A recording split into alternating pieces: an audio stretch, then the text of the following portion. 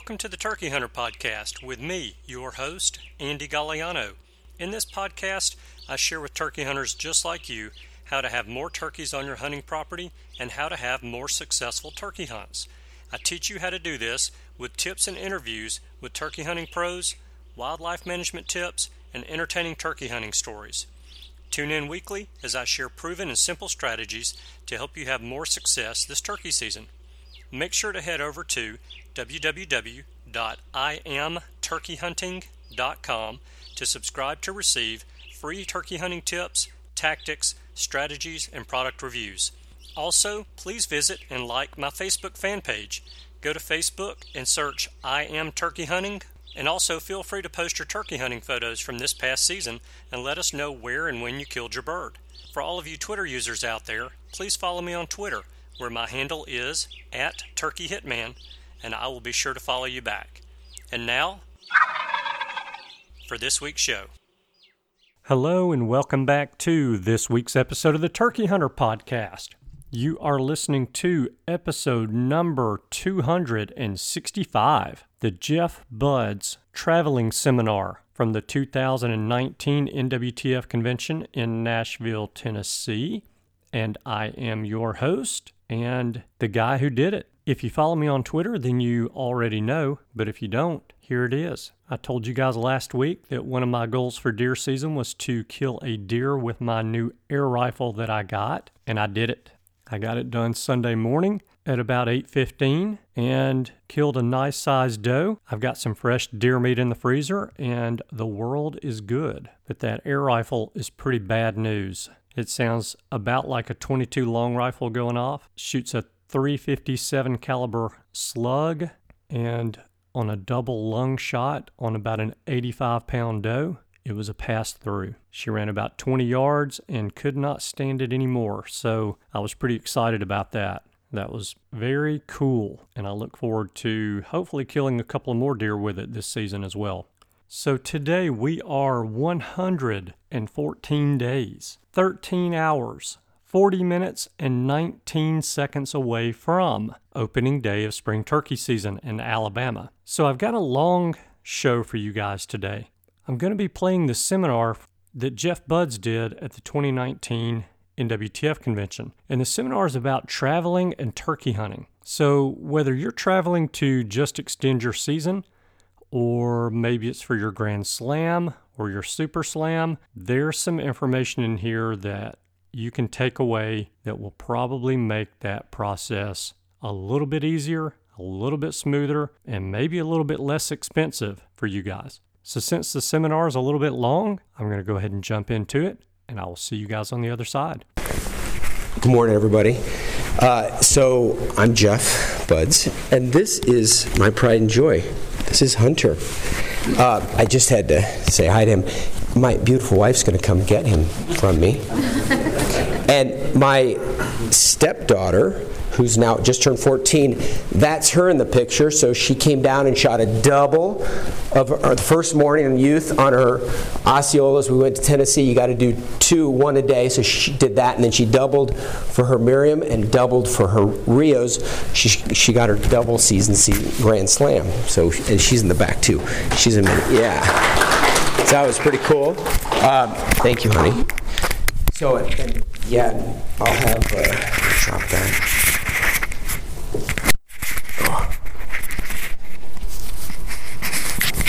So tell me, show of hands, how many have gotten a Grand Slam? Perfect. How many are trying for a Grand Slam? Super Slam? Trying? Gotten? Perfect. Trying.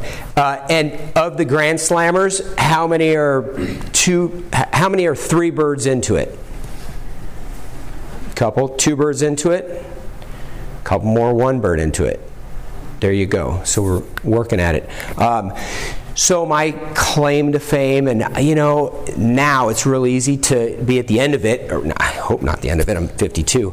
But when I started and got my first Eastern, I've got a picture in my slideshow, April 1st, 1989, a buddy took me out. I'd never done it, and they shot gobbled, and he called in 2 Eastern, little scrawny jakes, and we doubled up, and I thought, holy cow, this is pretty incredible.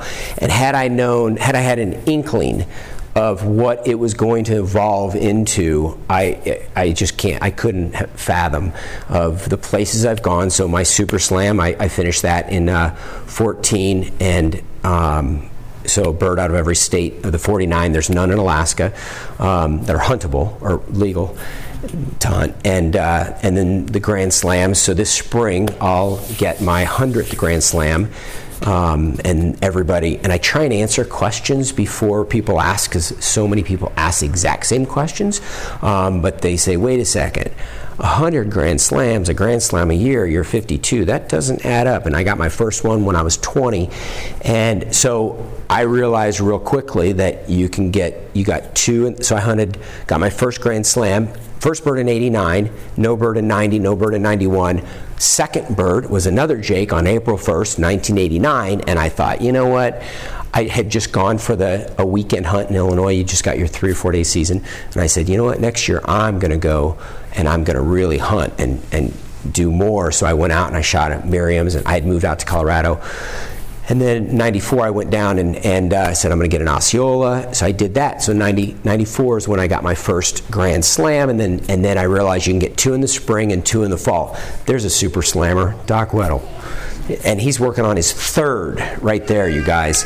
And so after that, I realized I'm going to start plugging away. And way back when, anybody that's hopefully you know the name of Dick Kirby, who is just an inspiration, an incredible outdoorsman, family man, Christian, businessman, just an inspiration for anybody.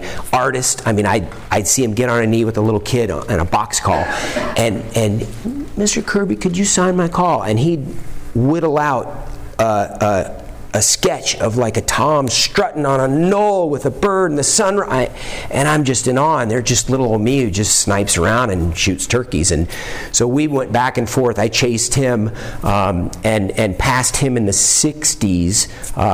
And unfortunately, he passed away after surgery. He never came out of it, and that's been probably 10 years ago. But 4 Grand Slams a year. I went down in the spring, and I wouldn't leave Florida until I got 2, and then I'd go in the fall, and I wouldn't leave. So 4 Grand Slams and 20 years of 4 Grand Slams made it add up pretty quickly. So, just like anything, and the whole spiel today, and I tell everybody, I'd like to do that, I'd like to do that.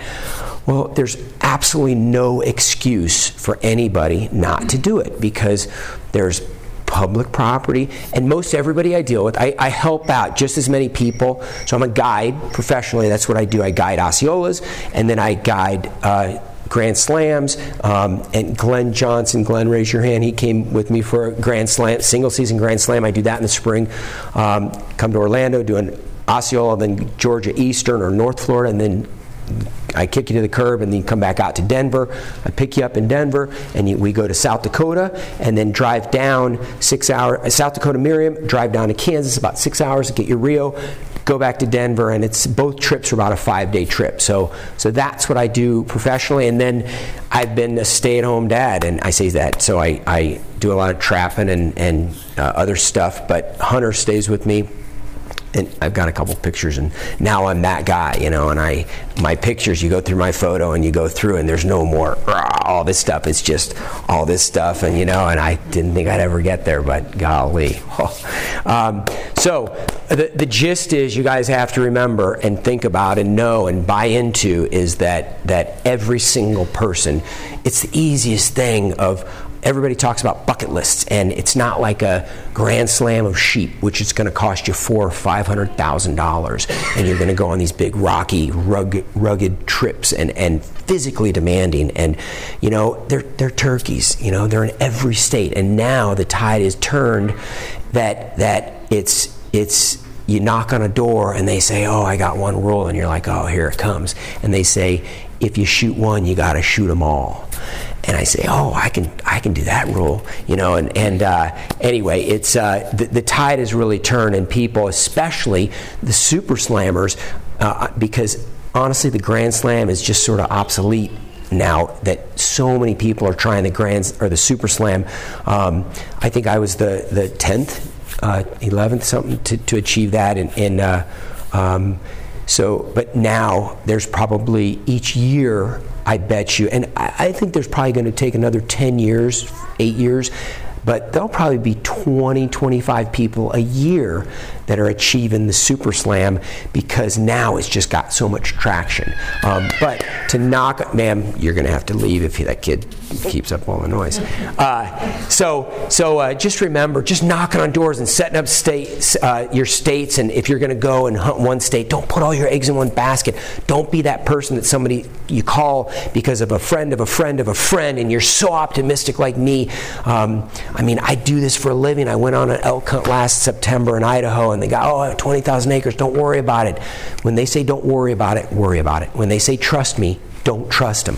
Okay? If Mama said, if it sounds too good to be true, it's not true. I get out there. He had 3,000 acres because that's all I do is lease and sublease. And he had 3,000 acres. There was 5 of us, 4 of my friends, 5 of us.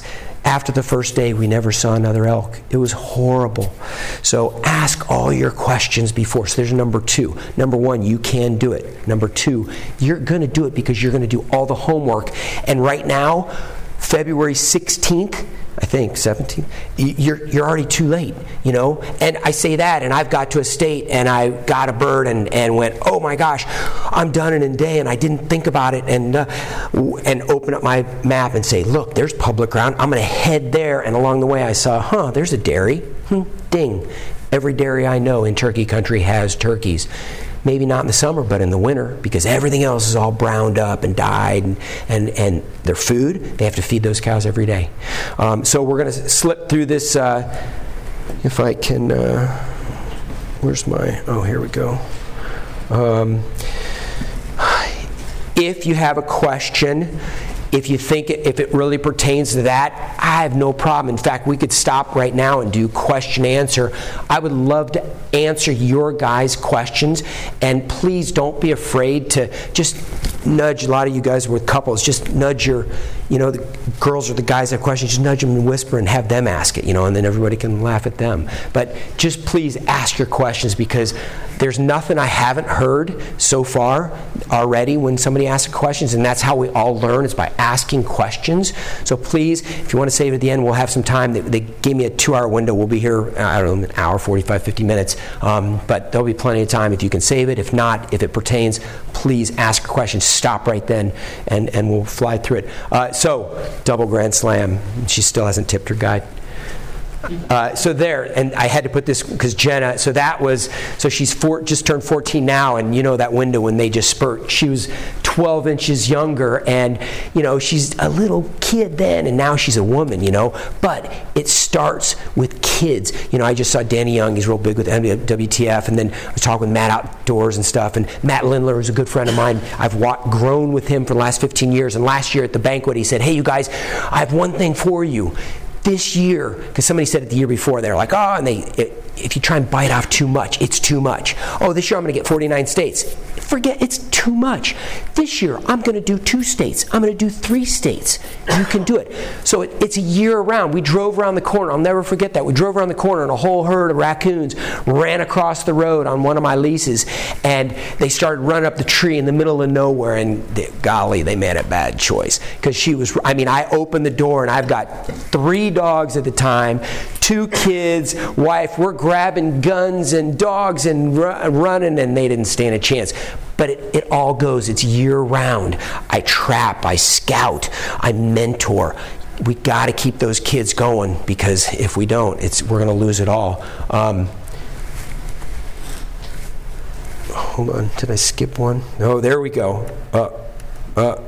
So this one I had to do this. So young guys that come up to me, the second paragraph, young guys come up to say to me, I want to do what you are doing.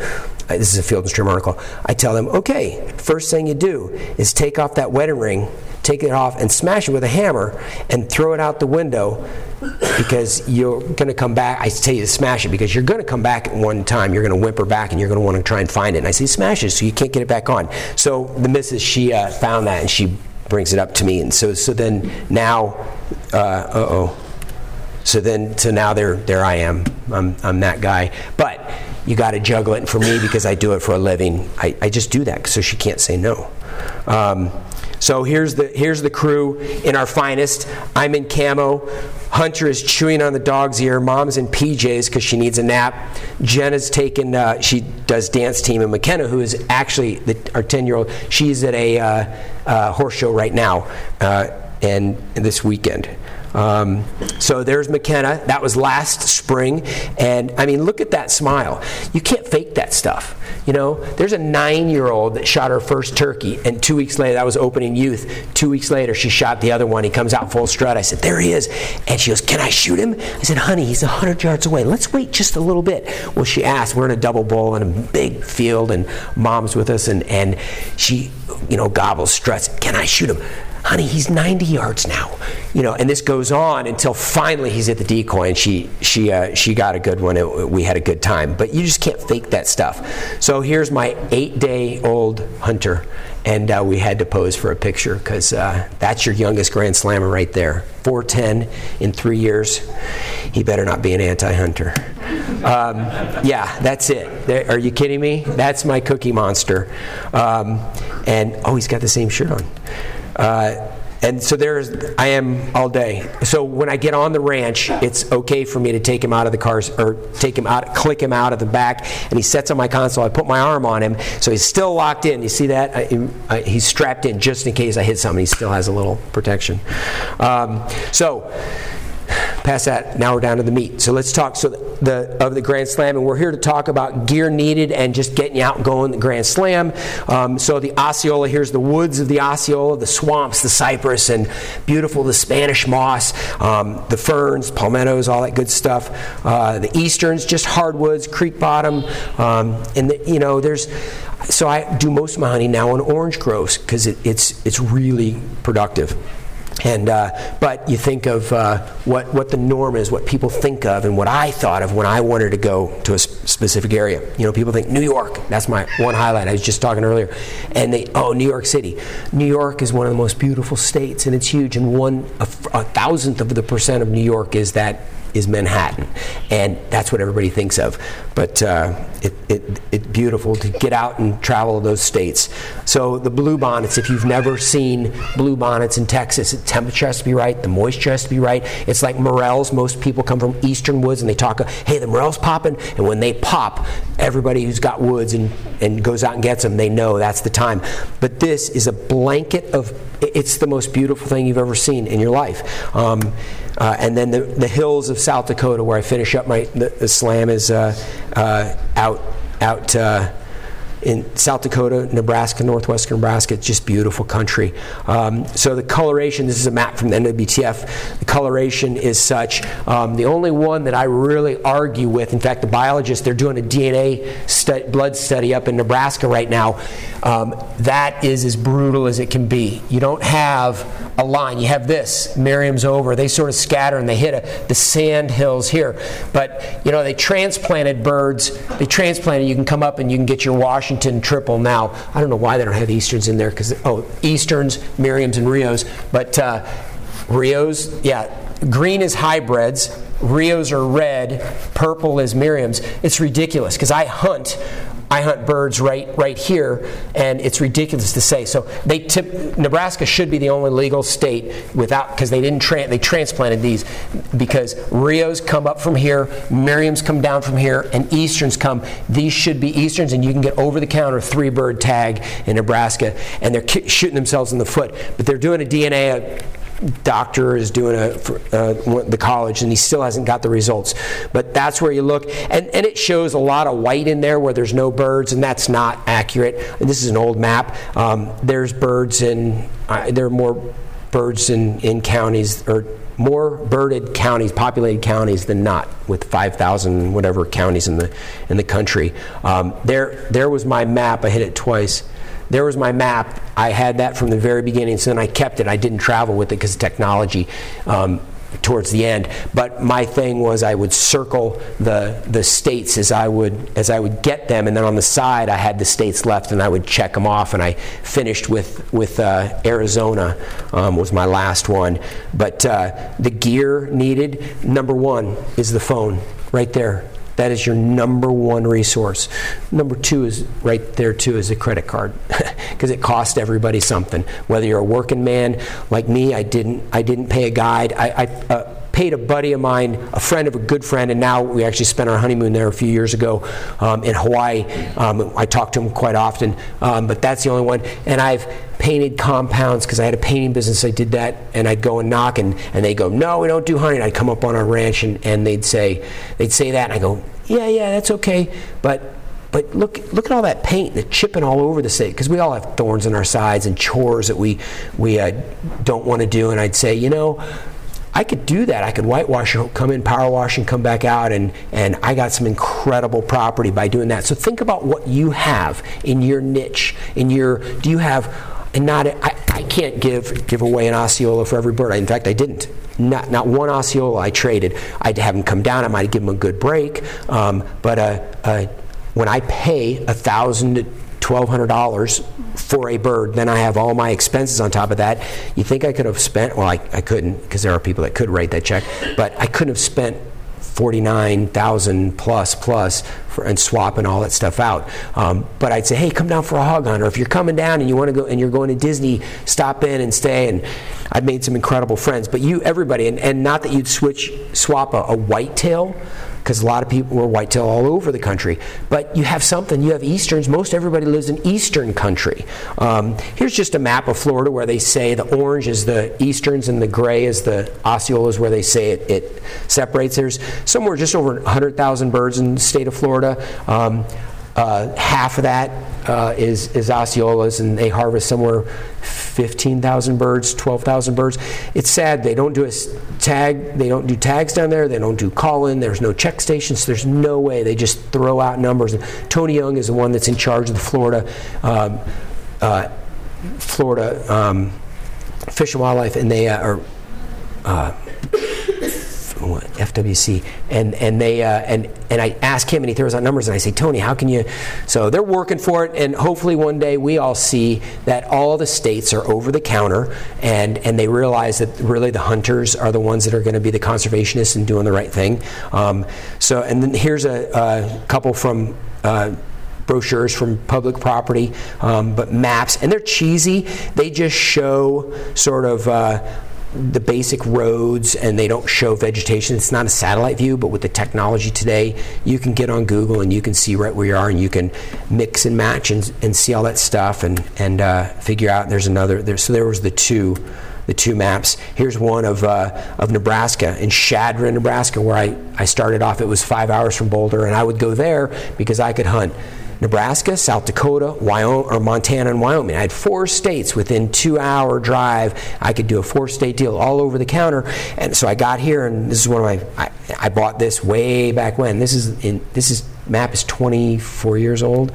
And I said, okay, well, and I looked right in the middle, and I said, I want to be right in the, I don't want to go, and there are birds, you can drive down the road and see strutting birds.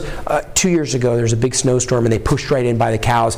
Just like that, overnight, they go from way out here to right in where the cows were, and I saw them, and doggone it, I got one. It was pretty cool. But I want to center in you. Oh, it's easy. Well, those are all trails and ravines and streams, and it's like this and that, and you better have a GPS, you better be in shape, and have some good weathered gear with you, or you're going to be miserable. So this is what I would do to start off with. I would have my states, and I would go through there, and the NWTF doesn't do anything like this, and shame on them, and I work on them, but I would go through and I would write the season down. I would say if you can buy it online, what the limit is, and my goal, and everybody has different goals. Right off the bat, I said I'm going to get a spring tom out of every state. That being said, I've got 99 slams, and I've got 460 birds somewhat total. So I've got 99 Osceolas, and I've got many more of the Easterns, Rios, and Miriams. So I do a lot of fall hunting.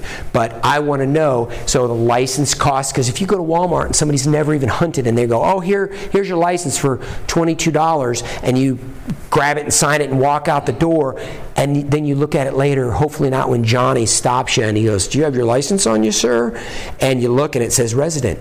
And you go, wait a second, it's up to you to know that information. But I do this, and I made mistakes along the way. I was supposed to be the pro, and I'd go somewhere, and they go, I was in Maryland, Saturday hunt, and we got so close, and they said, we'll regroup on Monday. And I go, Monday? What about tomorrow? So they said, no, we don't have any hunting on Sunday. So I got in the car, and I drove all night and got Saturday. I didn't sleep. So I went to Ohio because I had purchased a tag earlier. So I drove all the way to Ohio just so I could hunt Sunday and didn't get a bird. Gosh, I was close. And then I drove back to Maryland and got one Monday morning right off the bat. It was great. But know when your days are, the phone numbers, contact, do you need leg tags, do you check them in? And when I have a contact, I put them up there just so I had something, a reference, and I would always go back to that.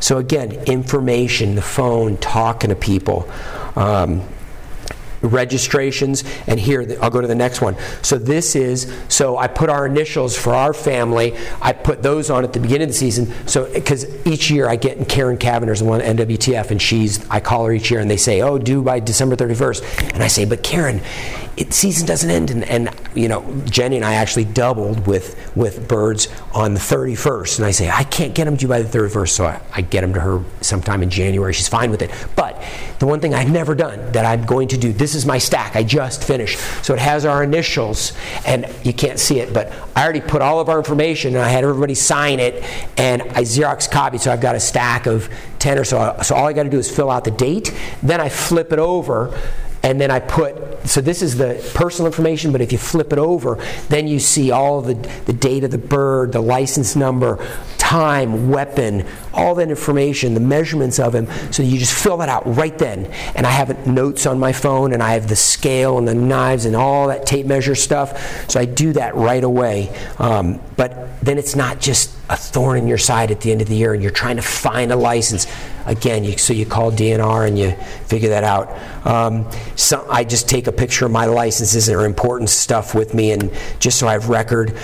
Delaware, I believe this is Delaware. It's the only state that you have to take a turkey hunting course, which it's like taking hypothetically speaking, if you were to get a ticket and you had to do your driver's test or something and pay $20 to do that and get a discount on and don't get points, hypothetically speaking, of course.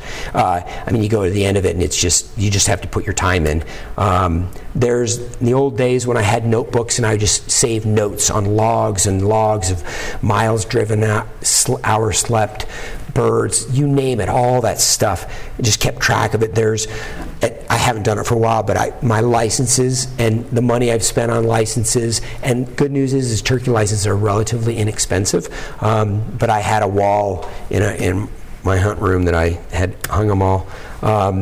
So we're going to be on this one just for a little bit. So gear. So Matt Lindler was here, and I was actually on a hunt. I was in Texas, and he said, Jeff, I need a picture of your gear, because I do a little article for those guys, and it was of gear, and he said, I need a picture to go along with it, because I thought I'd send him one anyway. So I just stopped the car wherever I was and pulled everything out, and that was it. And I tried to, and most of the stuff is in Ziploc baggies and it's tucked away in nooks and crannies and all that stuff. And I try and travel right from the very beginning. I thought of where I want to get to and how I'm going to get there, and the easiest way. Well, the easiest way with me is no ice, nothing perishable, eat pretty easy stuff, travel light, and the more you do it, I literally, so youth season's next weekend, and after a couple weeks into it, my stuff's in my car, my camo, my vest, I have a gun rack, and I always have a gun with me and the ammunition, but I could stop wherever I am anytime I wanted to and go chase a turkey. I guaranteed, and have most everything that I needed in the car. But Ziplocs. There's a selfie stick, but protein bars, my expandables from bow, Thermacell binoculars, notes, coyote call, hauls. You get there and you get a tickle and and I have that in my vest. I know where every single thing is. In the pitch black, I can reach down and get it. And usually when I'm sitting, not usually, every time, I can sit down and set everything and I keep everything in the exact same place. The older you get, you realize that your keys have to go the same place. Everything in the house, you start misplacing them. But my tape measure, my scale, my Havalons, rubber latex gloves, my ears. I've been around a lot of shooting. I have pitches that throw me off, and when noise is going on, a noise over here, then I can't focus. It just throws me off. But those ears, it helps me go from, when I hear that bird, I cannot just hear him like I think he's that way for me. I can say, nope, he's right there, and he's probably 200 yards away. So, and they're all different brands. That's ESP is the kind I get. My Gore-Tex knee pads, and depending on where I'm hunting, and I'll put those in my vest and they're just Home Depot $8 knee pads, and they Velcro around my knee. And because if you haven't flat-nosed, I think that politically correct. I'm not supposed to say Indian, but if you haven't flat-nosed on a bird, and I can't talk about reaping, but it's unbelievable. Reaping is when you use a fan or a decoy, which is this, and this hooks to my bow. It looks real, and when you go and you sort of get in their realm and you poke it up, I promise they are going to run. The question is, are they going to run that way, or are they going to run to you? And when they run to you, it's like nothing you've ever experienced. And Glenn here, he reminded me of my story of when he came, and of course, I have to see everything, and I sort of tell everybody, stay down. And I don't realize it too much, and I'm trying to work more at that. But I had my fan out, and there were two toms, and they were working the Miriams of South Dakota, so you can use the topography. And so I just poke up, and I can use my fan and look, and they look, and here they come. I go, get ready.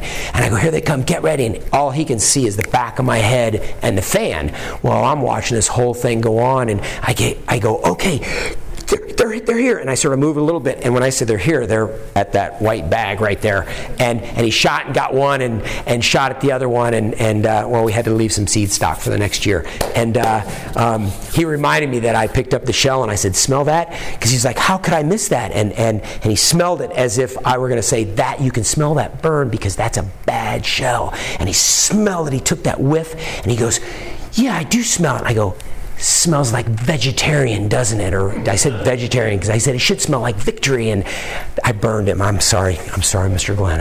I'll work on that. But I need to get everybody looking to see, because that's what it's about, to experience and see all that stuff. And when you're around him, if you can be out in the woods, and you don't have to, I like to call it scouting because then it says I'm working, but to be in the woods, whether you're carrying, you don't have to carry a weapon, to see all the interaction of the animals talking, when the deer blows, if I'm working a turkey and a deer blows, I just know he's ruined. I mean, I know that they feed off each other. It's a ripple effect. But to be in the woods and working all that stuff.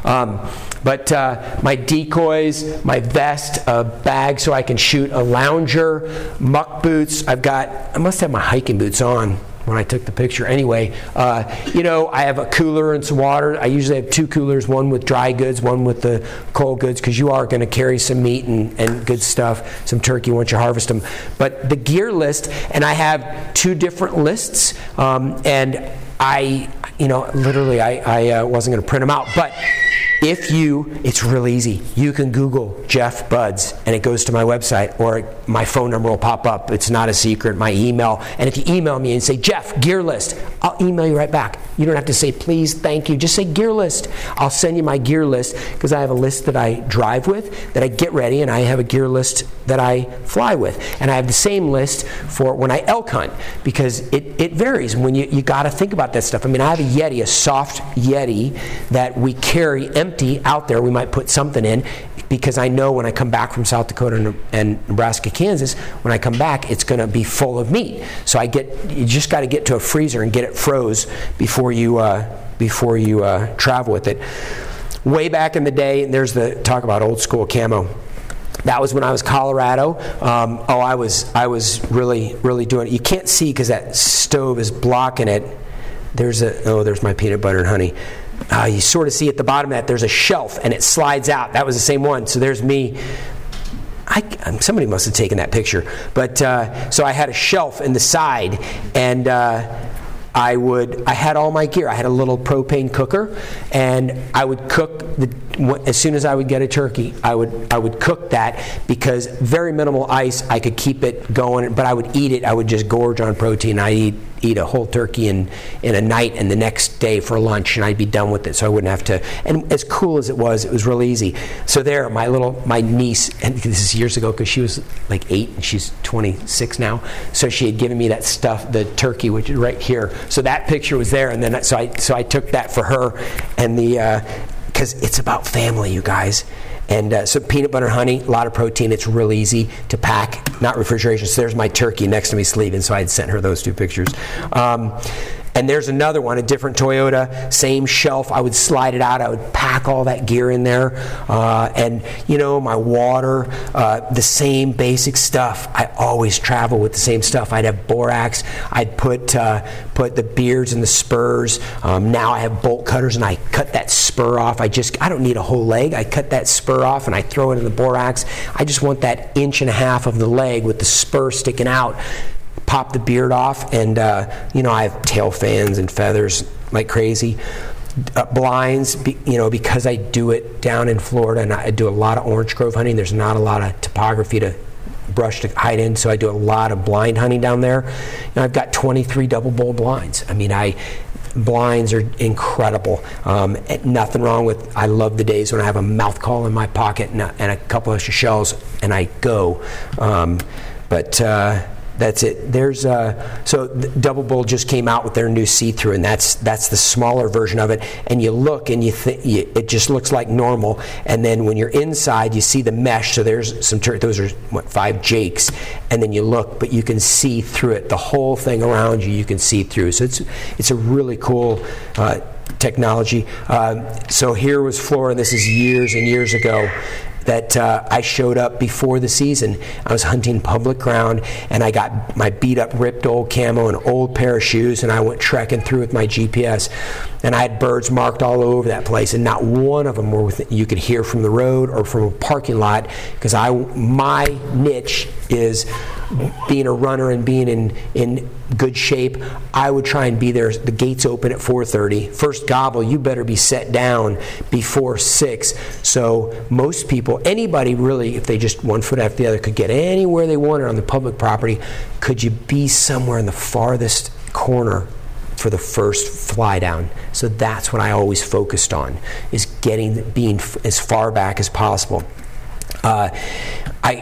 Bikes, I'd pack up, and I borrowed that bike down there.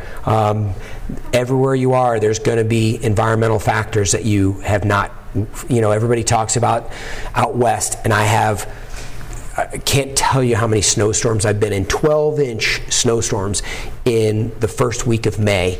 And you talk about shut an area down, and there's nothing like it. But this is in Florida, on that public ground, an opening morning. And the locals know, once you get water, you can't see anything. And I didn't know how to navigate, and I went right through the water and went bam! So what did I do? I rolled the window down. I said, well, damage already done. Grabbed my vest and gun and jumped out the window and left my truck in the middle, because I spun it and I couldn't I said, whatever, I'm out of here. I didn't get a bird, and luckily I just had to tow it to town and get an oil change. There's the good old days. I had a couple pounds less on me than, but in the water, I would pack everything up, and I would trek through to get from A to B instead of, I didn't have a boat. Locals have boats, and they keep canoes there, but I would pack everything up, and I got a bird, see his foot top left, I got a bird on my back, or in there, just going up and over.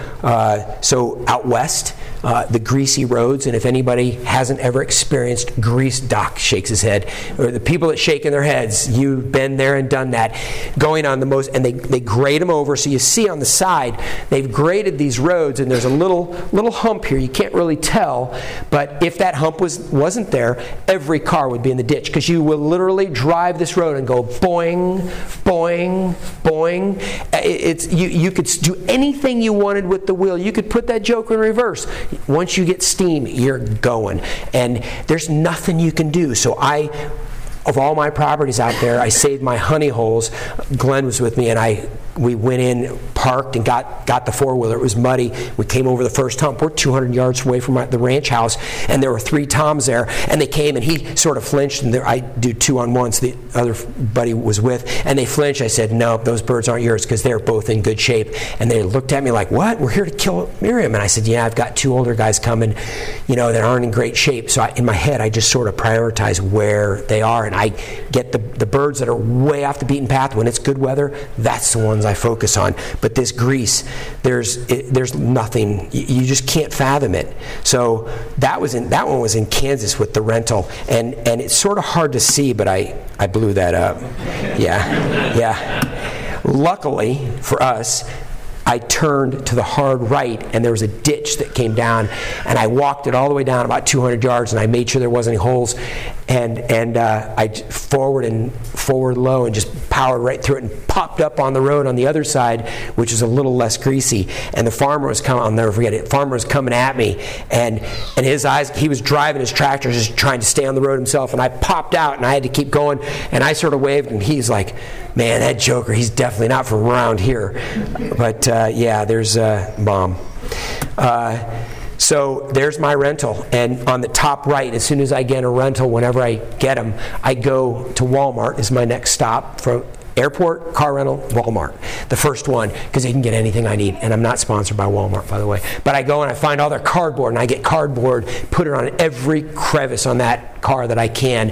And then, so that was the trashed car. And honestly, I came through a rainstorm, so it's sort of washed off. But the mud underneath there, I thought I captured some of that, but the mud it's insane. But I get it back to as good as I can, and I get that back, and I cross my fingers. I look at my credit card, and that they don't zing me for too much extra. So there's Mom that was a Rio hunt. It was really cold weather.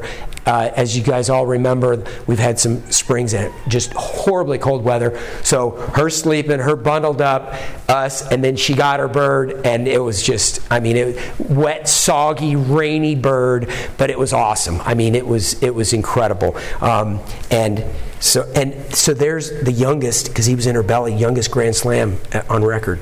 I tried to turn that into Karen, she wouldn't take it. But last year, she was waddling around, and I'm carrying her, and I go for one of the yard birds, and there he is. And so yeah, it was very fun. So I take pictures everywhere I go. So if you can see, I don't know about most people, but when I get a little animated, so a friend was taking pictures. Glenn, was that you? Were you taking those or no? I forget who was. No, it was Mark Burgess from Tennessee. So my jaw is tight, and I said, "Take off the mask." And you can't see it, but you can. If I should have blown up those eyes. And she said, because we wake up at 3:30, 4 o'clock, because fly down out in South Dakota by May 15th is 5:15. We got a long ways to drive. And she said, "I'm not taking it off." And I said, "Take it off." Well, guess who won? So anyway, but pictures, you got to think about your pictures when you're going along, your verticals and your horizontals and stuff like that. But a camera, a tripod, so this is all coming back to gear, everybody, and the technology today with the cameras, that everybody has a phone. I didn't even use my Canon anymore. I had a Sure Shot. They were $300 cameras. We won the bid, honey, on the auction. But the phones nowadays, they take better pictures, this technology, than the Sure Shots did 5 years ago. It's insane. So this one was my Vermont, Maine, and New Hampshire. Before I left for that one, I got all my licenses in order, and I had them there. And then, when in Rome, do as the Romans. So in Maine, what do? You eat lobster. So this was 2 springs ago, and I had a friend that hadn't hunted up there, and I lost my picture. So she surprised me on my 50th with my Super Slam picture, a big map, and it was unbelievable. It was, normally you have to fake and go, "Oh, great, thanks, grandmother, for the turtleneck that you knit," but she gave me that map, and it was just amazing. But I didn't have my picture, of a Vermont bird. So my buddy said, "Hey, I'm going up. You know all those spots." I said, "You pay for the rental, and I'm with you, and I'll show you." So we went up, and I got my picture, and we had a great time. So I get up there, my honey hole, the guy had called and he fell apart. Literally, I landed and he fell apart, didn't answer me back. And I went, oh, great. So we got on Facebook, main Facebook website, or Maine Turkey Hunters, whatever, Facebook, and found a guy. And up there, you can hunt any property you want without it being signed and dated for that year. So I call him. I said, hey, and he says, he goes, man, I'm booked. Whatever. I go, I get it. I don't need you to show me. I said, I know you have some property that you can show me. I said, I'm here. My buddy's here. We'll each give you $100. And it's at night. I said, just drive us around and just point us to a couple places. And he goes, okay. So we paid him $200 to be with us for, 45 minutes, maybe less than an hour. So we went back the next day. Biggest eastern I've ever killed. It's hard to see on those. So a lobster trap. So I train, when I'm going to an area, I take pictures of whatever, the bluebonnets in Texas, the blueberry shrubs up in the northeast, the grapevines out in California, the whatever it is. But that bird, so he's got his beards, his 4 beards, he's got 80-some points on just beards alone because it's twice the total length. But it was a 112-point bird. So my biggest bird. And I got in there and I said, okay, I know this is hunted hard. I mean, I could see if I hit on my remote, beep, beep, on my rental. And I got in there, and luckily for me, not for him, the jakes were tearing it up. And I got in, I was listening, I was like, where? And I heard one gobble, and I went, okay, he's right there. I had my ears in, and I went right in there, and I sat down. It's pitch black, and I waited, and he gobbled again. And now we're talking, it's probably 15 minutes before you'd normally hear a gobble. And that in turkey, dark hours, minutes, seconds, that's a lot of time. And I sat down, I waited for it till I thought I should hear a gobble. I gave one per cluck like that, set it down, never called again. He answered it, and I set it down. I picked up my gun. He came in. Luckily, Johnny wasn't close because for me, legality, if a bird's on the ground, that's legal shooting time. But I saw his white head, and that's all I could see. I couldn't see, and I just knew. I was like, I know that's a tom, I know. And I shot him, and that's the biggest bird. One call, I say state ground, but it's just, there was a guy pulled in, was parked right next to me. I could hear him calling off. He was a few ways away. But that's, knowing your sunrise and sunsets. And this one, you can see sunrise is at 5:21, so you can see 30 minutes. First gobble is 30 minutes before that. And then, so here's that was my Arizona. I screenshotted this. So my wake-up time was 2:35 because I had a ways to drive and I had a ways to hike. So my next one was 2:40. It's funny how you can go with no sleep. Now that joker's cutting a tooth. We were up last night and the night before. You talk about exhausted. I'm ready to kill somebody. Turkey hunting, 2 hours of sleep. I'm ready to go. I'm excited. You wouldn't know it. Let's go. As he's back there yelling. So there's that was my last bird. It happened to be a double beard. There was the big fires that had come through there in the ponderosa pines, just beautiful. And he was so white, and it was so, that black stump, and I saw it, and I just knew, I said, that's it, that's the spot. And I was really happy. It was incredible time. Sunrises for me, it's sad you can't capture them, but I clicked through these. There were some toms. Jenny was with me. There were some toms. We had roosted them, and I was talking to I said, I got your bird roosted. It's one of my guys, and he came in, and it was a great hunt in the morning. That was just centered. It was just perfect. The sunrises, just being out there. Here's some fun pictures. South Dakota, watching the birds, and they were all running around. What are they doing? This is 15 years ago. But when I got him, I pulled him open. You could just see it. I pulled him open. I do that with every single bird. Any time of the year I'm hunting, spring or fall, I want to see what they're eating. Whether I'm done hunting or not, I lock it away in my head. I cannot remember the 2 people's names I shook on the way in. I can't remember what I had for breakfast, but I can remember watching these birds, and 115 grasshoppers 15 years ago. That's a 9x13 sheet. It's not an 8x11. I open it up, and a grasshopper flies away. It was incredible.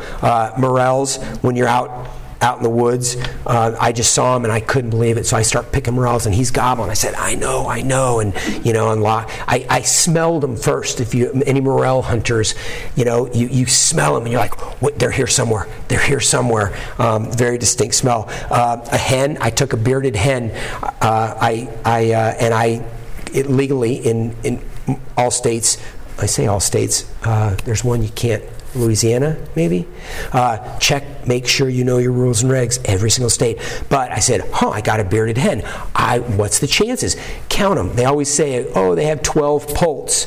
They lay an egg, one a day. She flies down, she goes, she peels off, lays an egg, finds him in his strutting area, continues on their lap, and they do their big trek, and they fly back up to their roost. And they drop down the next day. She flies, and she lays an egg. She goes and finds her nest. There's 12 there. She has 12 eggs. They say, on average, hen has 12 eggs. On average, there's 2 that will live to be a year old. The biggest thing that kills them is the dew. When it takes them 12 days, and you see a baby, they're all beautiful fluff. They have full feathers. They can fly at 12 days. Well, then the dumb ones roost on the outside limbs of a tree, and the owls will come and pick them off. They learn real quick, and if you've seen turkeys, they fly up to the edge, and they walk and pop to other limbs, and they get in where it's all like that, so they're protected from those avian predators. But those eggs, so that was pretty cool. So that little one on the bottom right, that's 12 days away from being full size to be hatched. If that's not incredible, it's just... So eggs, there's a nest. I find them all the time. I uncovered some of the leaves to take the picture, and I throw them back on that mom. And that's got 16 eggs in it. That's incredible. So there's probably 2 hens that have gone there. This one, unfortunately, was a Jake. I was filming that. I ended up taking a picture. But so in Texas, they have blue bonnets or they have red paintbrush. So the red head of the decoy, the red head of that Jake, and that red of that paintbrush, like those images, they just burn in. Ticks pulled in Kansas, brutal. You got to watch about mosquitoes, snakes, everybody's shooting. Most everybody shoots shotgun, aim. The feathers are right here. The skin goes up, aim right for those feathers, because a little high and a little low, you'll still get that vertebrae, which there's your vertebrae, and you can see on that neck vertebrae, that's what you want to get to. They cocked this guy really weird, and I wish they would have, because there's 3 parts to a leg: up, over, back, up, and over. So like our knees bend forward, their bottom one goes back, and then it goes up into, but that's where, in fact, this target for archery, I think is incorrect. I always split a bird in half. So go halfway like this, which that's just below half. I agree with that. But then I split it like that, and I come right back. My perfect shot is right there, because that knee goes here, back, and up, and his hip is right here. And where you find hips, you find all those innards. And if you break a leg, if you get 2, he's done. If you get 1, he's still, even if you get 2, and I've had it happen, they get just that jump and they fly up, and when they hit the ground, it's the first time in their life they've hit the ground without their landing gear. You'll find him within 5 yards of where he hit, along with a bunch of feathers. And that shock, he might still be alive, but he's so shocked. There's for your archery. And then, so here's some TSS, and I get, Federal had sent me some. They just started. Apex is the first one 2 years ago that just came out with it commercially. Federal came out with it last year, and they ran out. I haven't talked to the numbers, how much they got this year. So each one of these, so there's a hole, and I put a line over it, and then I wanted to do it. I had done an article on the TSS, and I count everything, and because I want to know. And so if you have a 3.5 inch TSS 9-shot, because 9-shot is half the size of 5-shot and has the same kinetic energy. So do the math. Would you, if you're driving your car and you could get 40 miles well, for me, if I could get 36 miles on my F-150 instead of 18 miles, would you get 36? Heck yeah. If I could shoot with the exact same kinetic energy, shoot 825 BBs, would I shoot 825 BBs instead of shooting 450 BBs, 450 number 5 lead? Absolutely, because all those 825 BBs, you get 400 of them in your 10-inch circle. I mean, it's getting to the point. It's almost going to be illegal what the technology is they're coming up with. I took some pictures of all my guys. I think I have one in here of you, Glenn. That's the one brother, and there's the other brother. That's on a side-by-side. He had rolled his head back. So you guys got to come hunt with me sometime. It's really exhilarating. And then, actually, there's Glenn right there. So that was the Miriam's on the top and the Rios on the bottom. That was 2 springs ago, we said. And then there's my... that was this week. I was trapping. You can't see them, but there's some. So I have a hog trap, and I have feeders that go off every day. And then once a week, this door stays up. They go in and out, and then I set it with a trigger, and they go in, and that door falls, so I've got 2 nice hogs there, while the turkeys, and I conveniently put my traps by close to a roost, because when in Rome and when it's legal, and it's legal in Florida, you have to be 100 yards away from a feeder. So this is 400 yards away from that roost, and there's a big road that goes right around. So opening morning on March 16th, when I have 29 guys, 29 birds, I think it's 21 guys, I'll have in the woods, and one guy that's going to shoot a double will be sitting 150 yards away from here with a double bull and all the decoys, and he's going to have a whole wad of turkeys. And there's nothing like, so this is Wednesday, and they're just, oh gosh, I've got it on my phone if you want to hear them later after. But to hear that, them already jacked up. Next weekend is youth season for the Southern Zone. The weekend after that, the 2nd, is Southern Zone opener. The weekend after that, the 9th, is Central Zone youth. And then the 16th is my opener for most of all my property. I'll do somewhere around 90 Osceolas this spring, and almost all of them, 80 will be from the Central Zone. So we're right there. There's my first bird, April 1st, 1989. It's just amazing that long ago. And boy, and his son, that's who I went to college with, met him at a bar. His son's coming to help guide this year. And he just graduated Texas A&M, what is it? A&M, gosh. Texas A&M, so he's coming to hang out. And then, so there's my map of my of all my Super Slams. So that was my 50th birthday present. So of all that we talked about, anybody can do it. You just got to get out there and do it. You got to plan for it. The basic gear, you don't need any of this crazy high-tech gear. It's really nice if you spend some money and get a good pair of boots. And I've got my hiking boots that are also Gore-Tex, and I've got my muck boots, and they're black. I mean, I used to tape every single thing, and I used to worry about all this. And, you know, if you stay still, that's the most important thing. And now I don't get so cranked up on that. I mean, my beater gun I keep in the truck is a Benelli, black Benelli Black Eagle, that 3-inch shells that has killed more turkeys than you could put in a semi. Anybody that has a problem, anybody that travels without their gun, shows up and go, here, take that gun, point it and shoot. I mean, it's really easy. But besides all that, you know, and you know, think about your birds. I mean, when you take your pictures and the lava rocks in Hawaii, the great vineyards of California, Nevada, I got on a car, those are cottonwoods, and I could count all the way around me at 360. I could count how many cottonwood trees there were. You know, it was just, they're just not that much, there's no habitat for them. You know, so wherever I've been, I try and do something that tells me a little bit about the state. And peaches up in Oregon, There was a small vineyard, micro vineyard in Walla Walla, Washington. But those pictures, because after it's all said and done, that's what you take with you. And nowadays with the phone, you scan through and you go bing, bing, bing, bing, and there, and social media, and you can share that with whoever you need to, and it's pretty incredible. But with the season opening, Hawaii is the earliest, March 1st, and then is it Vermont or New Hampshire that finishes the first Sunday in June. So March, April, May. You have over 3 months of turkey hunting, and you can hunt a rut bird from the start to the end. And there's a lot, so much public property, so much to get after. Questions? Tell me. How hard is it, like, if you fly somewhere, take your gun, or even transporting the vehicle if you're going on a hunt, like, doing the easiest thing in the world. So many people are so intimidated.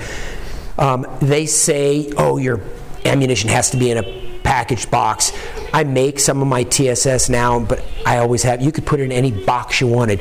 Your gun has to be in a locked box. Okay, they got particular with me, and I was at the airport, and luckily there was a guy that I had a padlock, and he needed a padlock, and I needed because I had a bow case, because I carry my bow, and I break my shotgun down when I put a bunch of clothes in it. I can break the shotgun down, pack it full of clothes, and it had 2 padlocks. And the guy's like, oh, look at these 2 handles. I can pull them apart. I want to throat punch the guy, because I go, are you kidding me? But that's a position you can't argue with, because, boy, he could ruin your whole trip right then. And the guy right next to me is like, man, and I need this. Luckily, I swapped him a padlock, and he had one of those cable things, and I put it on so just make sure you have multiple locks on your case. Make sure it's unloaded.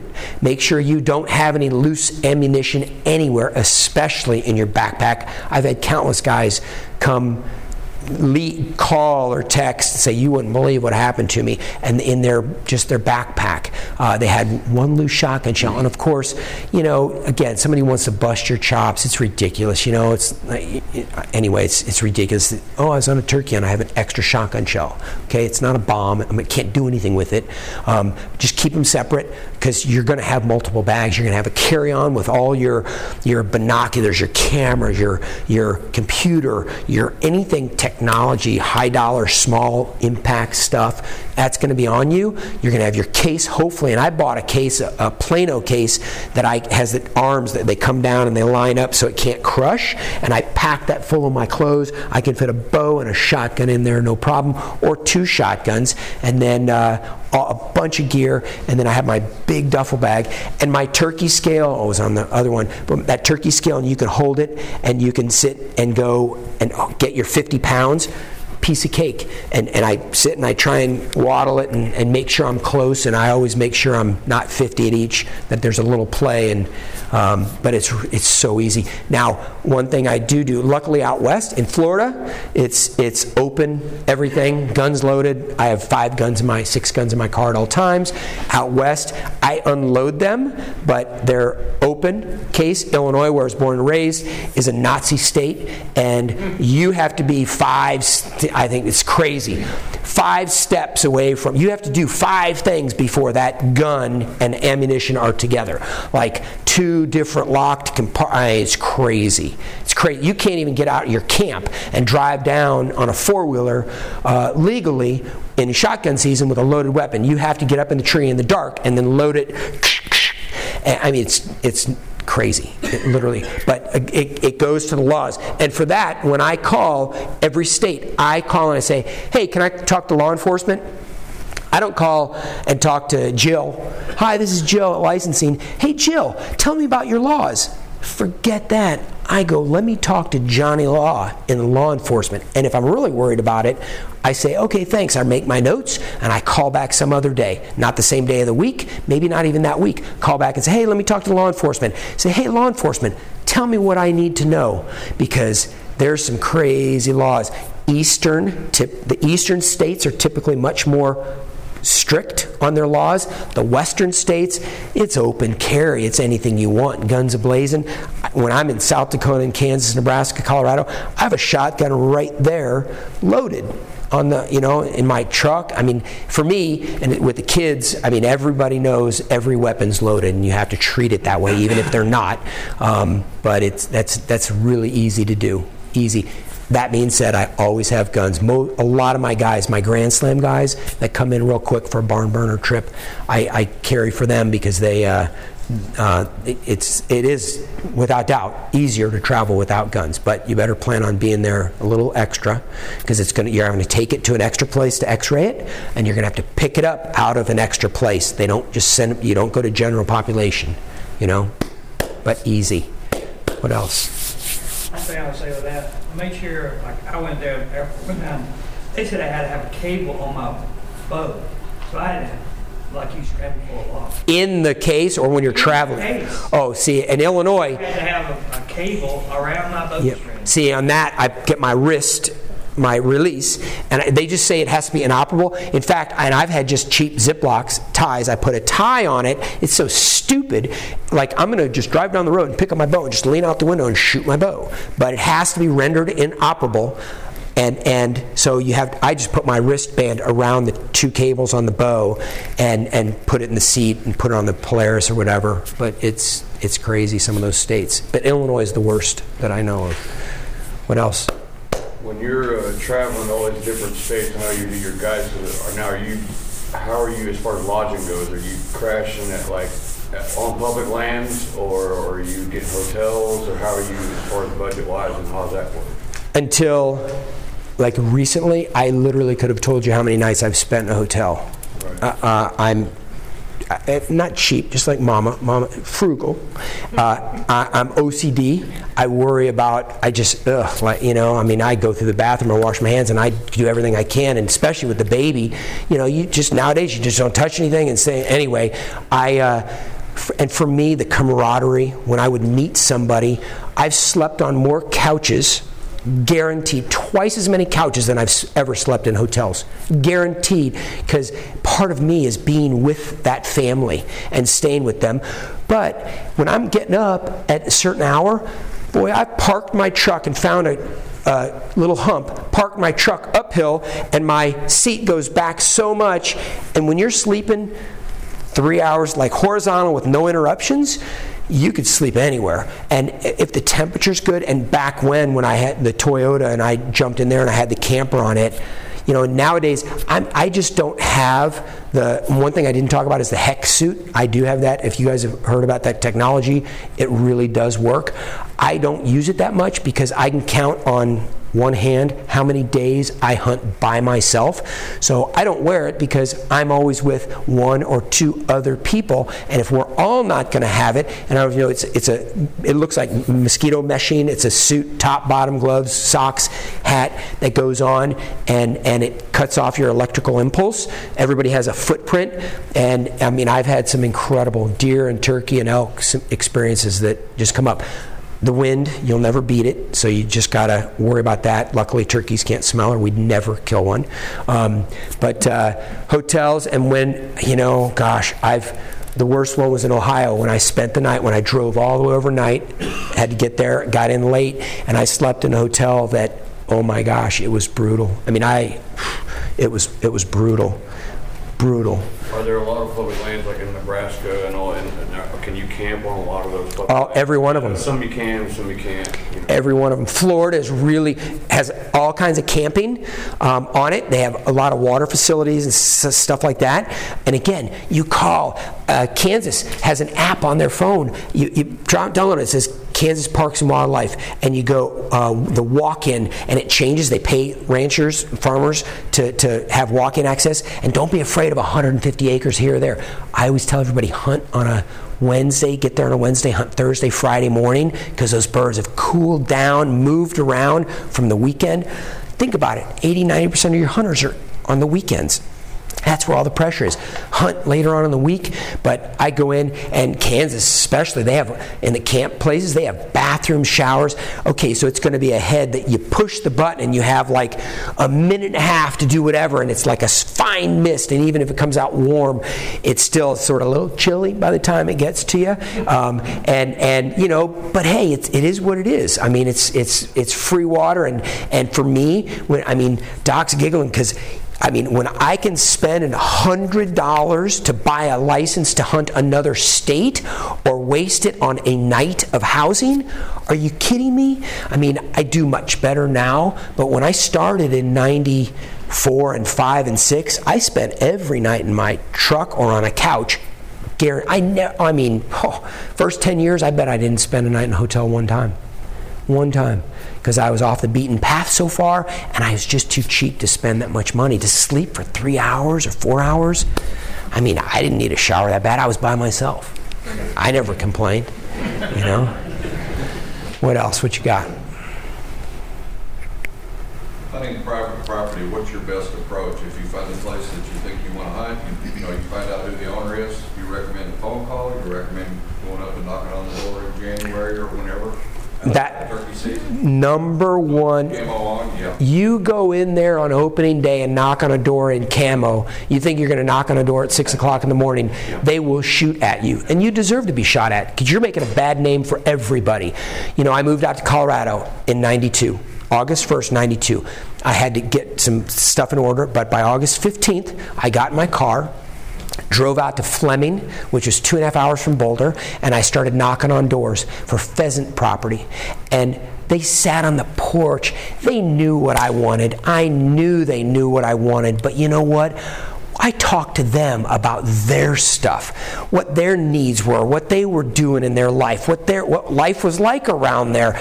You don't just have, enough, there's men and women in here, and we all, young and old, and we've all had to go for the juggler for certain things in our life, and you don't just go right for the juggler. You might, tease around over here and da-da-da, and then you get to juggler. But you just don't. But if you can go for, and that goes with this phone, and at the very beginning I said, you know what, and it's February, is it 17th today, or 17th, 16th? Anyway, 16th. So it's February 16th. You know how many people have already called those landowners? But it's a great point. Call 6 months before. Arizona, where I showed up with that bow, I had my bow because I was hoping my last bird I was going to do something special with, but I screwed up on that one because I bought a tag for the Indian reservation. I got it on my way out there, and I called the guy and I said, hey, I'm going to show up this day, whatever, and the opener's on Friday. He goes, we don't have an opener on Friday. And I said, well, the date says this. And he goes, what year does it say? It was for the next year, the Indian reservation. So I said, oh no. Arizona sells this is Indian reservation, whenever you can hunt them, they're great.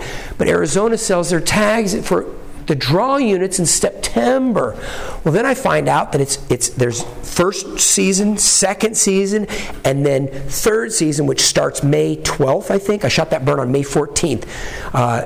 And that starts archery season. It's anybody that hasn't got a first kill zone, second season kill, so it's for anybody else, all archery over the counter, or anybody that hasn't harvested in the first two. And I said, there you go. Now I know exactly how I'm going to kill my last bird. And it worked out just like divine. It was incredible. But gosh, call. I could go stories and stories. I call, and I'm optimistic. I call, and they go, oh yeah, birds, I got birds. I show up, and I go in to look, and I look at the picture and there's 3 toms walking through, and there's this much snow, and I go, when did you take that picture of those birds? They go, oh, that was in February. I go, oh, that's pretty cool. When have you seen them since then? He goes, oh, that's when I saw them. Huh. Guess what? That was West Virginia. I showed up, and I'd done my homework. On that trip, I shot 10 birds, 10 states, in 10 toms, 10 states, 10 days. I showed up in Pennsylvania on Thursday night. I scouted Friday morning because the opener was Saturday. West Virginia, I showed up on Thursday, scouted Friday morning. So it was 12 physical days. But the first day I hunted, I shot a tom, went to the next state. Delaware, West Virginia, Ohio, Indiana, Michigan, back to Pennsylvania, then Illinois, Kansas, Nebraska, South Dakota. I mean, it was just bam, bam, bam, bam. But I had all, and so 10 of those states, 6 of them I'd never killed in, 4 of them I'd driven through. But when you drive through, oh, Kansas is so ugly. Really? Why? Oh, that Highway 70, and the rest stopping. Oh. I go, you have not stayed in Kansas unless you got off the beaten path and you stayed with a local, or you have a local show you around and say, oh, this is the cool stuff. Look at these because this happens somewhere there, or whatever. Ask some questions about it. And that's what goes to, if you can, talk to people well before the season is a great point, and they just open up to you, and then you say, hey, I'm working on my Super Slam, you'll never see me again, I just want to get one of your scrawny turkeys, you'll never see me again, and they go, oh, piece of cake, go shoot one of those, and for us turkey hunters, you go after, hey, I want to shoot Mufasa, see, you better have a bunch of money, because that's not going to happen. You're not going to knock on a door for that. You're not. Florida, there's not a door to knock on. I mean, I've been there for 16 years. I mean, last night at the dinner table, one of the landowners called me, goes, I'm sorry, I forgot to call you, and I got those birds for you if you want. And I'm just like, oh my gosh, I don't have one bad mark. I've managed and been a part of every top-end ranch down there, and it's still everything I can do to get on a piece of property. So anyway, there's a lot to it, and I say that, and last one I think I talked about just the Osceola, and talked for an hour on how to get your Osceola. I do it as a living, but I have people call me all the time, and Andy's back here, he does the podcast, I'm wired up, he's taping it for a podcast for Turkey Hunting University. He's got a lot of information on there as well, but I talk to a lot of people and help them out, because the more you help others get what they want, the faster you get what you want. 14-year-old, did you hear that? Yeah. The more you help others get what they want, the faster you get what you want. You go to that old farmhouse, look at their chores. What do they have to do? It might take you a day to do some help for them, but oh my God, I'm not going to do chores and do work for somebody on a turkey hunting day, and I'm on there. Well, guess what? You do that and you kill one the next day in an hour. Would you rather do that or go hunt some public and sit there for 3 days and not hear a bird? Have every person walk by you known to man? I mean, do the math. Time is important. But Osceolas, for me knocking on doors. But there's public property. You draw the month of November. You put in your name. $5 a time. You can put in your name as much as you want. You do your draws. Here's my one sales pitch other than turkeys and Osceolas and Grand Slams. I have 2 tags for public property. They're $800 a tag. They're paid for. They're transferable. It's a 4-day hunt. It's on 12,000 acres. If you hunt that, you will get your bird. I've got a guy there that actually he hunts it, and he put in for him. He drew 3. He didn't realize, but he put his name in a whole bunch. He thought it stopped at 1. He drew 3 of them, and he also sells me a bunch of birds, so he sort of roped me in. But that's what I paid him for, because he spent a bunch of money putting the $5 in. But then on the tag it says transferable and it says paid for. It's $100 he paid for it. So anyway, FYI, if anybody needs a cheap Osceola, because November, you said? No. Oh, the draw for Osceolas is the month of November, and there's so much opportunity down there. They split it in half, and that map back there, that was the map. They have little arrows to where the public property is, and there's walk-in only, and there's draw only, and it's split about half and half. And I told them, and I'm very good friends with all the FWC guys, the high-end guys, and I told them, I said, if I wasn't a guide and I didn't have places to go and I was hunting public, I would sue you. And they said, what do you mean? And this is the top guy. He goes, you couldn't do that. I said, you watch me. Because they discriminate against the public hunter. Because public, private. Public, you have to end at 1. Private all day. Public, you can't have feeders. Private, you can have feeders. Public, you can't use a rifle. Private, you can use a rifle any time of the year. Public, you shoot 1 bird a day. Private, you shoot 2 birds a day. There's not one state in the country that discriminates against hunters like Florida. And it's beyond me. And I don't want to be the squeaky wheel, because there's a lot of public guys that like that there's not the pressure and they can't. And so I say that. So they just started to open up some of those places to hunting all day, sunrise to sunset. so you don't have to end at 1. And I say that, but so many of you guys are from the east that you have to hunt at 1 you end at 1 anyway. Illinois, Missouri. I mean, Missouri's the furthest west state, because after that, there's like, whatever, check stations, just hunt. But there's, you just got to know your laws and your rules and regs. But Jenna, 14, what's the rule? The faster you help others get what they want, the more you help others get what they want, the faster you get what you want. And there it goes in all ways, and helping out and swapping. Get online. I don't even know. But swaphunts.com. I'm sure that website exists. If it doesn't, I bet you if you put that in, it'll get you somewhere that Swap Hunts. I know the Hunting Net. I did some work with those guys way back. They've been on, and that's a really good website.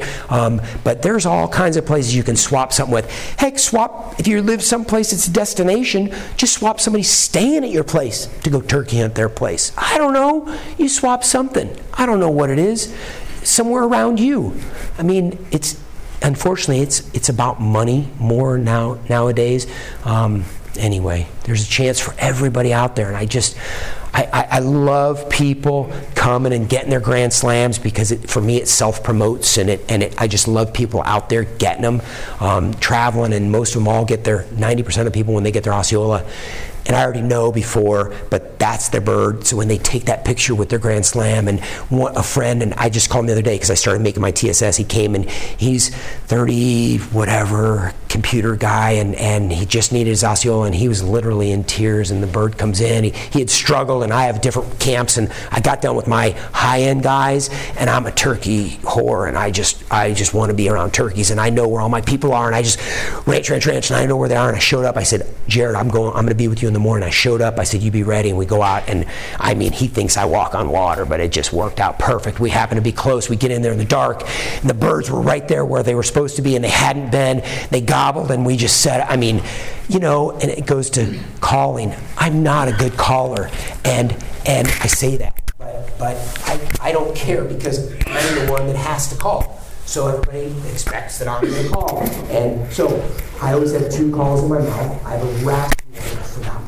this isn't the one I normally use, a true double. So I had to go down to Primos, and I said, Jake, give me it. So this is a triple stack, so it's a little bigger, but it's real raspy. So I always want to be able to kiki and purr with one, and I want to be able to do a boss head with the other one.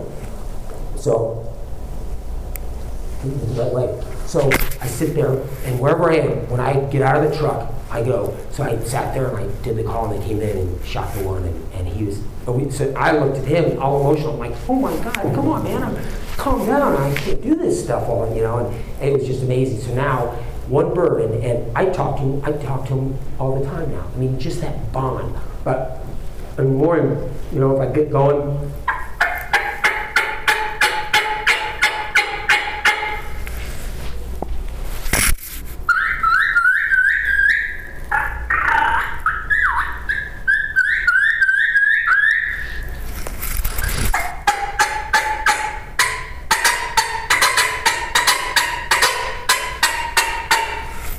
So it just, that's the 101, and you got to make some noise, and we go in the whole other dissertation on calling and all that stuff. If you get a hen to answer you get a tom, that's the whole chess match. You figure it out. I don't have an answer, because as soon as you figure it out on one bird, the next day, it's totally different. That's why I love it. I just need change, and I just love that chess match. But if you get a hen, that's the same. There's an alpha. You go in our house, and I won't pick on you, but you go in our house and say, Jenny, why do you have the couch here? That's sort of stupid. Let's move the couch here. Oh, talk about a wet hen. So you go out with that boss hen. There's a boss in everything. There's a boss tom and there's a boss hen. Make no mistake, that hen is what rules that flock. He's following. He doesn't run along in the front. He might run out in front for another tom if you do something like that. If you won't. Normal are, but normal. You answer her, and then she gives you something back. She gives you something back. Wait a second, and do again. She answers you again. Then you cut her off. take the safety off and get ready, because they're coming. And she's going to come right up to that decoy, and she's going to, I mean, that's what it's all about, that community. And I say that, I'll flat nose 300 yards for one bird and snipe him, and as long as I can legally get a bird, that's my goal. We have the perfect tree, owl hoot, crow, gobble, gobble, and he flies down, comes in all strut. You can count how many times of all the birds that I'm around that happens. It's great. That's what we aim for. But, the calling, and then, so I'm not the greatest caller, but I call. I don't care. I've heard some of the worst stuff in the world, and the hen walks around the corner. I'm ready to scold somebody. You're poaching on private property. You're not supposed to be here. And there's a hen that goes, what? So just make sure and use that fan. If you ever do, you better be aware, because there's a poacher on every property. Make no mistake. Try and get where you can see everything. What's your opinion on the true Osceola? I hunt Midwest along St. John River, around Willaca, along St. George Lake, around that area right there. Yep. And I've killed some with dark wings, broken band, small birds, and then I've killed some kind of eastern, buffed a little bit, like a Rio. I know there's some hibernation, it has to be. But what's your opinion on the true Osceola bird? Every single year. So I've got 80 some guys booked already. So I've had some fall through the cracks that didn't come for whatever reason. But every single person, and I start off the same routine, and I say, hey, let me just go through my spiel, and then if you have anything at the end, just ask me a question. Don't worry about it. But they all ask, hey, are those true Osceolas?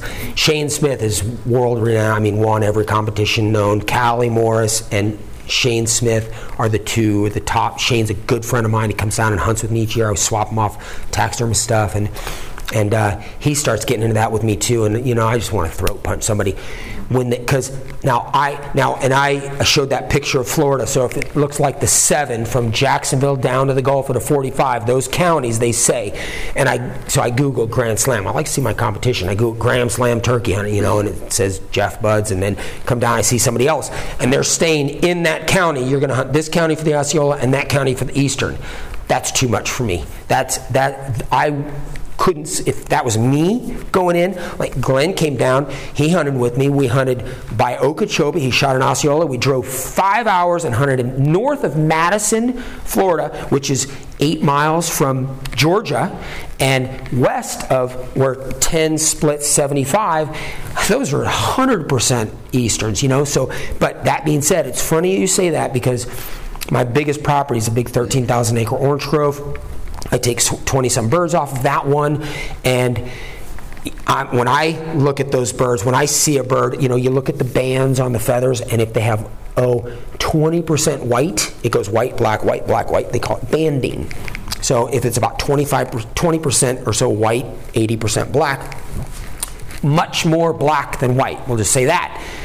That's what your Osceola. You go out northwest, your Miriam, total opposite. It has 80% white, 20% dark. I see this last year, I've never seen more difference in the birds than ever before. Why it is, I don't know, but I would dare somebody to try and challenge the fact that that's say it's a hybrid in Highlands County, which is it's 2/3 of the way down, but the hybrids, I've never hunted anywhere near that line up there, and I know you're further over to the side from right where that line is, but it scares me some, because look at all of us. What do they say? You all heard it. In 100 years, everybody's going to be gray anyway. All of us, there's so much interbreeding and everything else, and are those birds going to mix and match? There are definitely some pockets where birds can't get to, but those hybrids, they're the Rios, they take over Eastern country because those toms come in dumb, and Eastern will sit back. So what's happening? Those Rios are breeding those hens. They're breeding out the Rios. The Easterns. The Rios are breeding out the Easterns. Nebraska, all through Midwest Nebraska, middle part of the state, they were definitely hybrids, but got up into Harrison, Nebraska, up into far Western, North Corner, they were straight pure white band Merriam. Yep. I killed a bird in Wyoming, and they claimed he was buff, and they claimed it was all pure Merriams, you know. I mean, Yeah. it's confusing, you know. I mean, you want to kill a pure straight for your grandson after Christian, you know. But I killed a buff Merriam, and I know he's a pure Merriam. Yep, and I've done the same thing and taken so many guys out there and they shoot that's my Merriam, and that was their Merriam for their grandson. And they look at it and they're like, and I just know, because I've seen the bird as he's coming in before. I don't have to touch him. I can just see. I've seen so many, and I just in my head I know. Well, that's got a little more. And he says buff. That means it's a little sandy colored, little tan-ish instead of the straight white. And they're not snow white, but they're definitely white.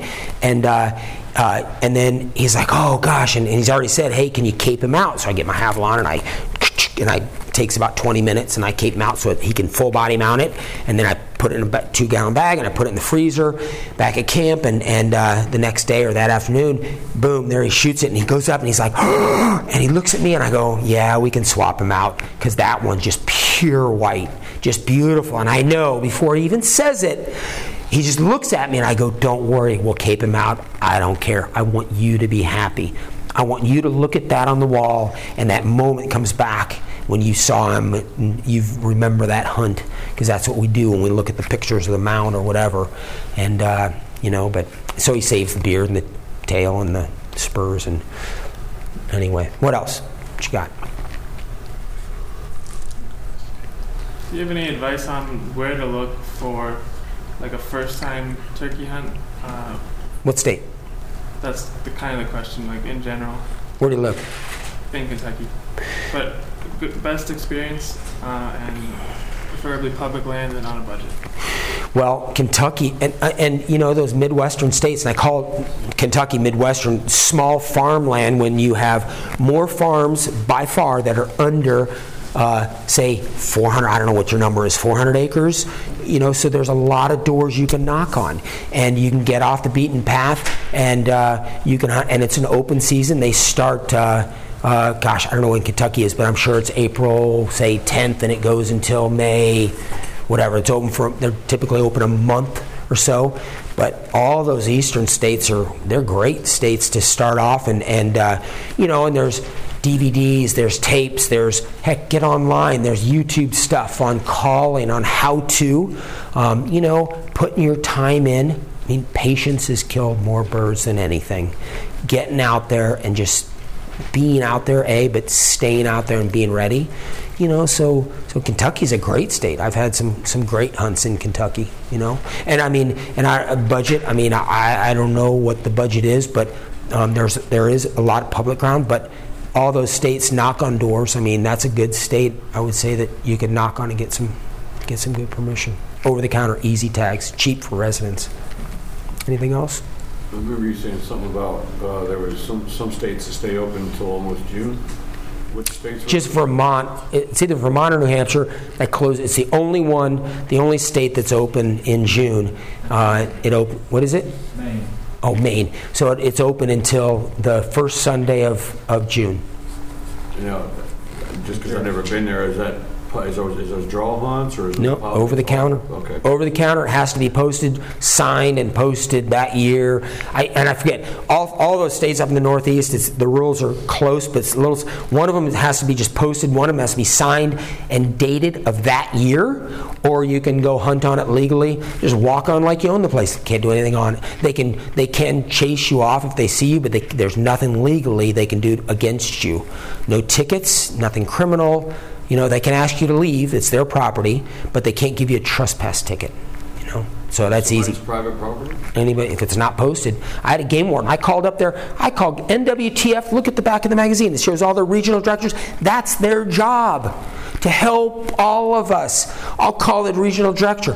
I'll email him and say, hey, I'm this. Call me at your time. These are when I am available. But please give me a call back and give me some information, because I want to know about this and that. I've called a game warden in Vermont, and he goes, hey, I'm getting ready to go on duty, and I can't drive you around in my truck, but you follow me in yours, and when we get done, I know when I need to cut out of here and to be on for the night shift. I'll drive you around some of the best places see, he goes, nobody knows this. And he goes, I hunt it.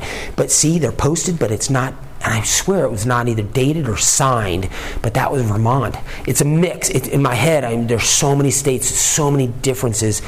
But gosh, that Northeast, because you land in New Jersey, and you cross the river and you head and you can go 5 states away in 5 hours. I mean, you could do New York, Maine, Vermont, New Hampshire.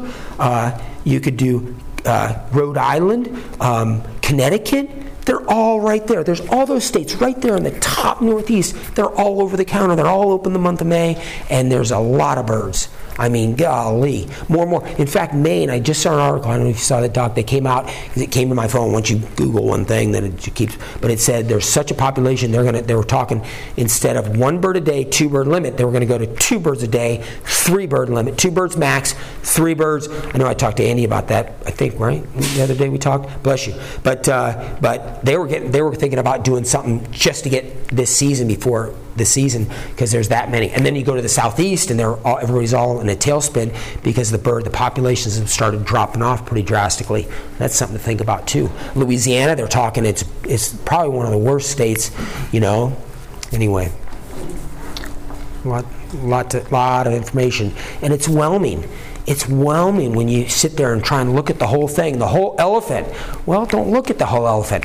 Get your Havilland on and chip off a nice little piece and start chewing on that one, and then take off another piece. Before you know it, eventually, it took me, I was 15 or 16 states, I forget, into it, just by hunting with friends and continued my Grand Slam. I'd always go to Osceola, Florida, and then I just mix and match. I was 15 or 16 states into it in the 20 years ago, and somebody said Super Slam, and I went, Super Slam?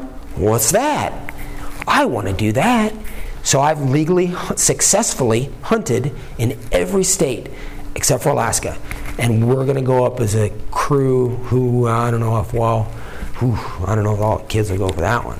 But I want to go up. I've never killed a bear, so I want to go up to Alaska and say, I mean, how cool is that? I legally hunted in every state. I mean, third, right, Doc? You're on your third Super Slam. Third. Almost a 4. So he's successfully gone to every state. So that's a poacher. Look at it. His pants he's gone right now. It's got rips in the crotch, jumping over all that barbed wire. So anyway, it's incredible. It's incredible to go do it and just go do it. How long did it take you to do your first Super Slam? I said I was 15 or 16 birds into it, and then when I started, it took me, I want to say 15 years. I finished in 14, so I bet it was 99. I was 7 Grand Slams in, 8, 9 Grand, whatever I was, and I said, Super Slam? What's that? So, and then I just started systematically. And that one spring, I shot those 10 states, 10 days. I hunted another probably 4 or 5 states. That was my biggest spring. I was in transition from one job to another. My new one, I said, okay, I've spent too much time in the last 5 years. I am taking off a month. I'm not going to be bothered. I'm not going to worry about emails, texts, phone, nothing. I'm going to hunt like I used to. And I did, and it was awesome. And I did that, and with obligations, other obligations. Thanks for quieting him down, ma'am. She gave him some Benadryl.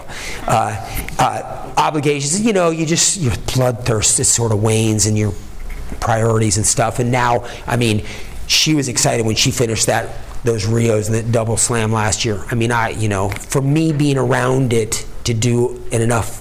I mean, she just doesn't. Jenny, she shot a doe at 444 yards several summers back. I had a big Axis ranch. We take a whole bunch of deer, so it was in the summer, and she shot. Now, if she had to do it, she probably wouldn't, because I've bragged on her so much.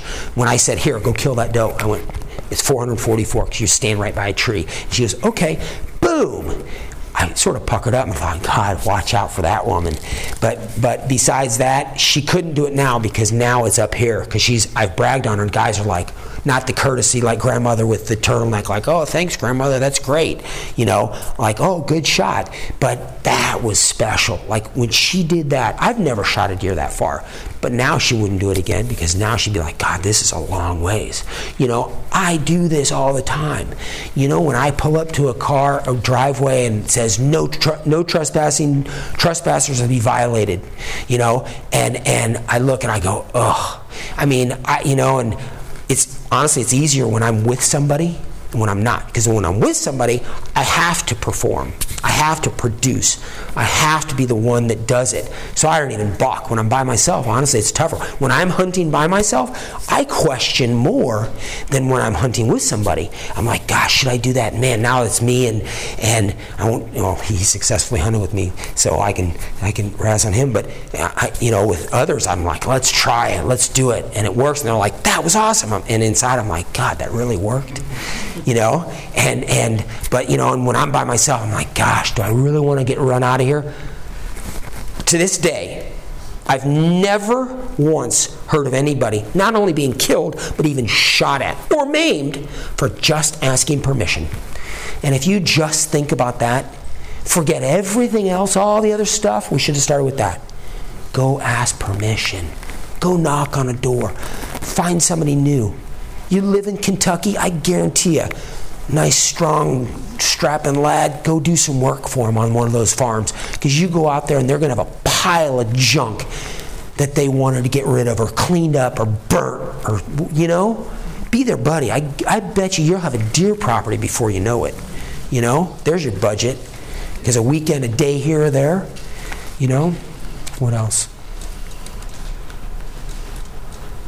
I was sitting there thinking about old Papa Bear, Earl Meckle. Did you ever meet him? I did not. Pennsylvania. I didn't. He killed a turkey in every state with a call made in that state and wrote a book on it. Wow. He passed away in cancer. I think it was 206. He got sick with cancer, went through treatments, got in remission. I think it was 206 he finished his Super Slam. Wow. But he used a turkey in every state. And he had started killing birds, but he shot some jakes, but he wanted to specify a longbeard, a longbird in each state with a turkey call made in that state. And I didn't. Had you ever heard of Earl Meckle? The name, I never met him or hunt with him. Yeah. He passed in 206. Yeah. That's cool. That's pretty cool. Old timer. I'm pretty old, but I don't know anybody ever heard of Papa Bear Earl Meckle. Yeah. That's pretty cool. What else, you guys? All right. Thanks for coming. Take a kid hunting. Thank you, brother. Hey, thanks a lot. Thank you very much. Appreciate you coming. All right, I hope that you guys enjoyed the seminar that Jeff did at the NWTF convention this past February. I'm going to go out on a limb and say that I don't believe I know of anyone who travels more or has traveled more for turkey hunting than Jeff Budds. So I know there's something that we can all take away from that seminar that we can use to make things better for us in the future. All right, so if you would do me a favor this week, I'd be very appreciative. And the favor of the week is this. If you would share this week's episode using the share feature in your podcast player application on your social media pages, I would be very appreciative. It only takes a few seconds to do it, and it is a huge help for me to get the word out about the show. With that said, thank you guys so much for tuning in this week. I know that you have choices. I appreciate you spending your time with us. I hope you have a wonderful week, and I look forward to seeing you again next week. Goodbye. Thanks for tuning in. You were just listening to the Turkey Hunter Podcast. If you enjoyed the show, please go on over to iTunes and leave a 5-star review. And make sure to head over to www.iamturkeyhunting.com to subscribe for free turkey hunting tips, tactics, strategies, and product reviews to help you have a more successful turkey season. And stay tuned for upcoming episodes on hunting afternoon birds, how to film your hunt, and the breeding cycle of hens, as well as some guest interviews. Thanks again for listening. We know your time is valuable, and we appreciate you sharing some of it with us. See you next week.